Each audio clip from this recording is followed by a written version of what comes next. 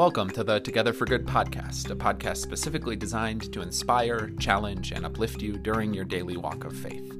Welcome, friends. We're continuing on with our Easter series on this question of what does resurrection look like? We have another special episode. Once again, intern Rita has reached out to one of her siblings. She's bringing back a guest of the show, Kara, who had been on in the past. And the two of them are going to talk about this question, what does resurrection look like? Kara has a really interesting perspective because of her unique work. And so we're excited to bring this to you as always. And it's also always kind of fun to hear the ways that siblings interact. It's a really good episode. I hope you enjoy it. As always, thank you for listening. Thank you for all the ways that you're telling other people about the podcast so that they can discover it. Go ahead, head to iTunes store and find their podcast section, and you can leave us a rating and a review. All of that helps more people discover the podcast, and we really appreciate it. But now I turn it over to intern Rita and her sister Kara as they talk about what resurrection looks like.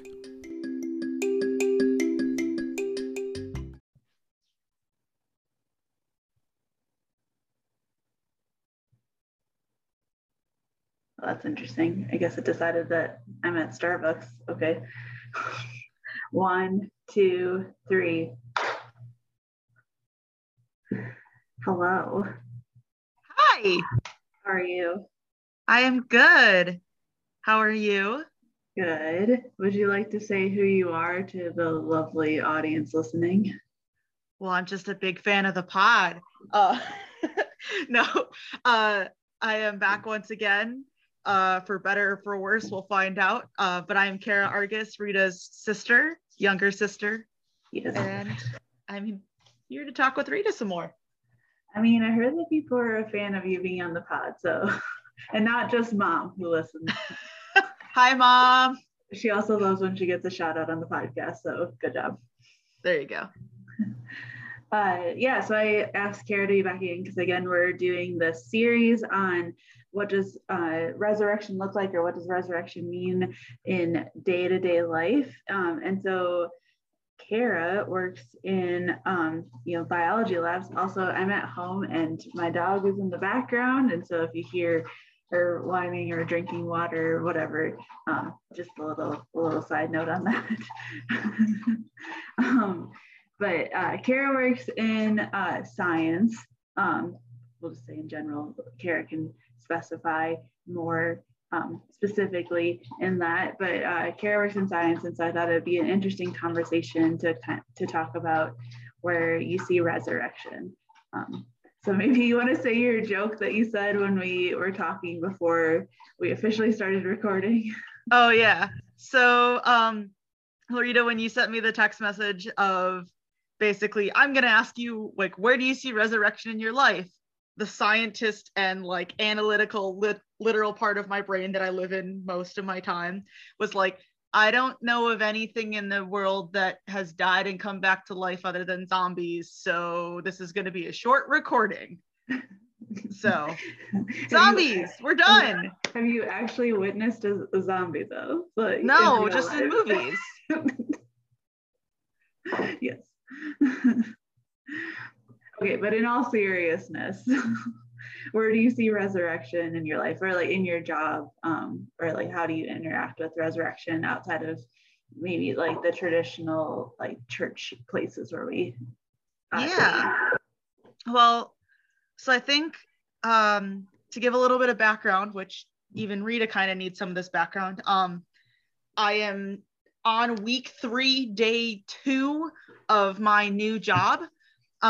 As a research and development biologist of in vivo research with a company here in Madison, Wisconsin that works with transfection technology. What transfection technology is it's the science and how you get nucleic acids, DNA, RNA, siRNA, et cetera, plasmids into cells, both either temporarily or permanently, or kind of all those different ways. It's the process of getting the nucleic material inside the cell so that the cell can actually use it for something. Mm-hmm. And so when I was thinking about this a little bit more, my second week, I had a sit down meeting at lunch with our CEO, because it's a very small company. So, everyone gets to meet with the CEO, and he hangs out 2 cubicles down from me pretty much.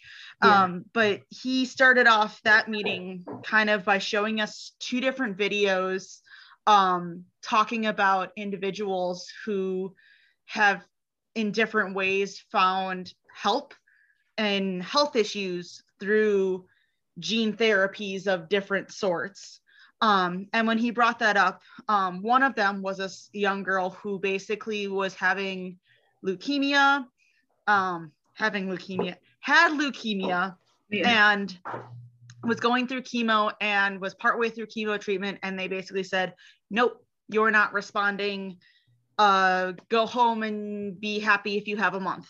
And they were able to continue to work with other researchers and stuff. And they found a different gene therapy that they could use with her. And, you know, she's now a thriving teenager because she was a young kid when this happened to her.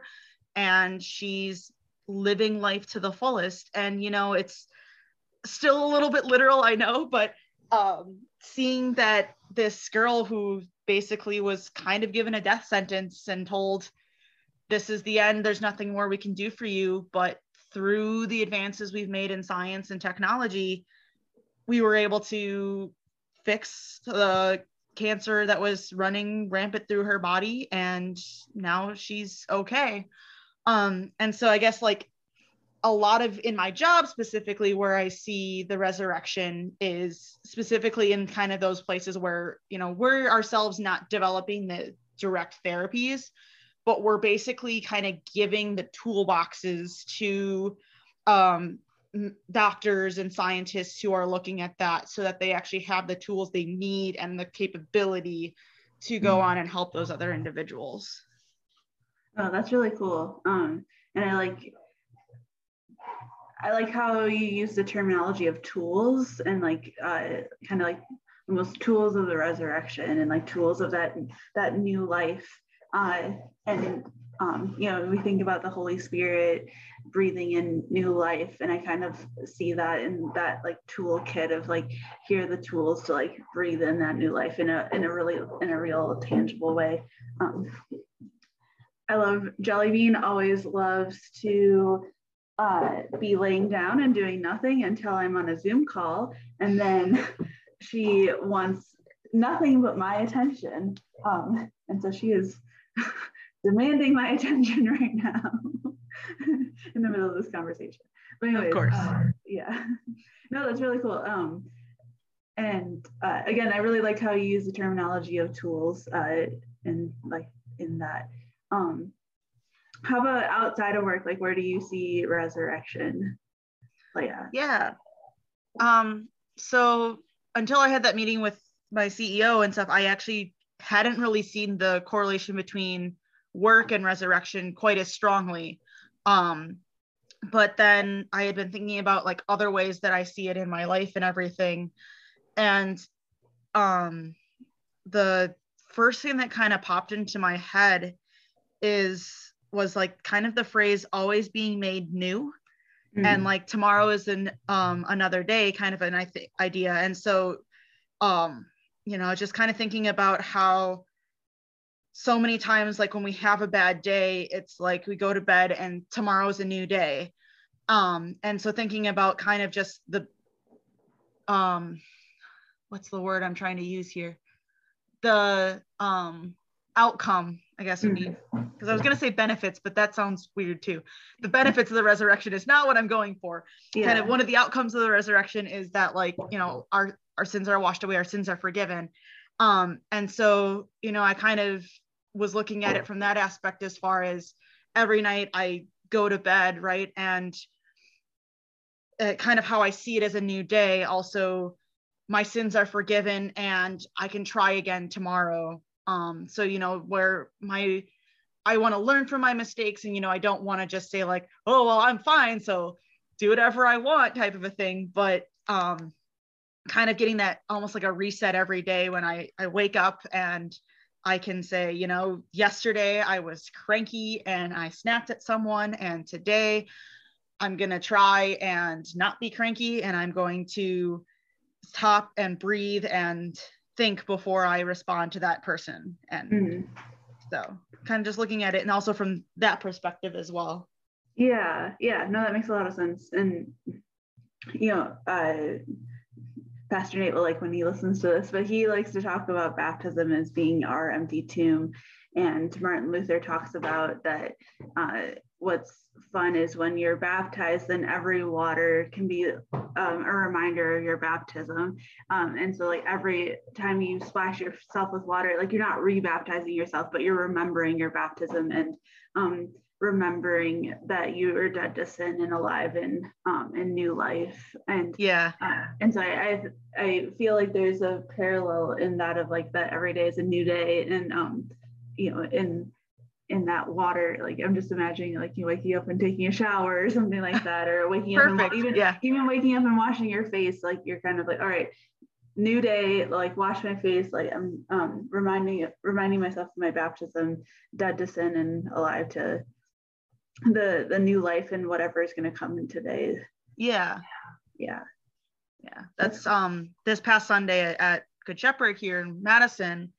We actually had a baptism and they had all the kids come sit up front for it. So they got their front row seats. And then after towards the end of the baptism, the Pastor Dara went to the two older sisters of the baby that was baptized and marked them again with the sign of the cross with the water. And then she turned to remind all the other kids and started flicking water at all the kids. And it was just fun watching them all go, wait, what? And they're getting splashed by the water. Because they were not expecting it, which that was the other thing that was interesting was Easter Sunday at Good Shepherd. And this might be something that other churches have done, but it'd never been at an Easter service I was at that, and you're gonna have to tell me what it's actually called, but it's like, almost looks like a broom that you dip in the holy water and you flick it to make all the water droplets spray really far. We don't have holy water, but in the baptismal font. Sorry. There's an official churchy name for it because there's always an official churchy name for all of them. But it's escaping me at this moment, and there's probably people listening to this that know it, and they're like screaming into their headphones. Like, how could you not know that? No, so there's like an official thing for it, but I know what you're talking about. And so it's just, I kind of liked too, because again, that helps me kind of draw that parallel and the connection a little bit more closer between Easter and baptism and like how they are linked. Because I guess I didn't always think about that as much as I should. And so I kind of really liked how, spraying the whole congregation, and Pastor Chris even made sure to come back and spray water at the choir, which then one of them wasn't paying attention and thought the roof was leaking later in the service. So it was great. But yeah, it's just, the more I think about it and these things, then I find more connections, it almost seems, everywhere I look and everywhere I turn. So and I think that's the fun part about the resurrection is and like Easter is that we tend to kind of confine it to one day, and we even kind of forget that it's like a whole Easter season. So we have multiple Sundays in Easter, and even beyond that, like every Sunday is a little mini Easter. And even going as far as during Lent, we have, the 40 days of Lent, but that doesn't count the Sundays. The Sundays are separate. So it's 40 days with the Sundays removed is the number of days of Lent, because like even in that time of reflection before we get to the big festival of Easter, we're still celebrating the resurrection and still celebrating Easter and still celebrating what that all means in our life. And I think that can serve as a good reminder that we, should look beyond just that day for the resurrection, which is why I think these conversations are really interesting, because we're, seeing how the resurrection might show up in people's works, but also how it's showing up in day-to-day life. Yeah. That's the whole promise and everything is reminding me of the conversation I was having with my fiance, Richard. And so for background for everyone else, my fiance was raised Catholic and then kind of stepped away from the church when he was confirmed for quite a while. So I jokingly call him a recovering Catholic. But it's really been interesting kind of seeing Lutheran faith through his eyes recently, as he, you know, slowly but surely takes on some of like the phrases that in liturgy that almost I've just kind of almost started to just say by rote memorization at this point, and really kind of thinking about the words. And so I know the other day we were talking about that when he remembers the Lord's Prayer, he remembers it ending a little bit different. But he said that how it ends now in the Lutheran Church with the forever and ever, amen. He said, that's a really long time. And he actually told me that it almost put him into like a state of like existential dread for a little bit, because it was like forever and ever. But it was kind of interesting to like hear it in that aspect of like, you know, and that's what it is. It is forever and ever and ever. Right. You know, this promise doesn't have an end date and it doesn't go away. And part of that is, and a big part of that is the resurrection, which is forever and ever and ever. Yeah. No, that's really cool. And I appreciate that you brought that up, because I think, you know, I talk about this sometimes in classes that I teach, about how we get into these patterns of just saying the words and not really thinking about them. And I think, like you said, like the resurrection can kind of be the same thing, where, you know, we believe in the resurrection, we believe in Jesus, but we just kind of say the words and don't necessarily go beyond that. And same with like the words in our liturgy, like we just say the words, but we don't think about what those mean. And so that's really cool that you're able to see that through his eyes as he explores being Lutheran and what that all means to him. So that's cool. Yeah. So, well, do you have any other final thoughts on this? Otherwise, like, this has been a fun conversation. Yeah. I'm just trying to think. I guess just the last little thought that I was thinking about, and it's a cool idea that apparently at Good Shepherd a couple of years ago, they actually had the confirmation students create like 1,000 little tissue paper butterflies, and then they hung them up all over the sanctuary for Easter. But then they told people to take the butterflies and put them out in the world where they saw the resurrection. And there's, to this day, which is, you know, again, this is from a couple of years ago, there's one butterfly left in the sanctuary. And we were in the sanctuary tonight for a 20s and 30s ministry event. And, you know, we pointed it out, and I kind of, you know, like, oh, well, like, you know, that one didn't get to go anywhere. And I'm like, but the resurrection is here too, you know, as much as like, yes, it's out in the world and everything, but like the resurrection also is within that sanctuary. So I thought it was kind of cool just having that butterfly there is kind of a reminder that it's like here. And then once you know the story behind it, know that like thousands of others had been, you know, or 1,000 others had been put out somewhere into the world to mark other places of resurrection. So maybe just mentally stamp your resurrections for the next week with a butterfly. Yeah, no, I like that a lot. Like, here, out there, and everywhere is the resurrection. And I think that's a really cool image to have that in the sanctuary, because then that will trigger people to think back to, you know, even it was a couple of years ago, but think back and, the resurrection is here, but also out in the world. So that's cool. Yeah. Well, I've had a lot of fun talking with you, Kara. I've had fun talking with you, Rita. It's always fun. And we thank Kara for once again joining the pod and enlightening us in the world of science and how it relates to faith, because I love that stuff. So thanks again. Nerd. Wow, thanks.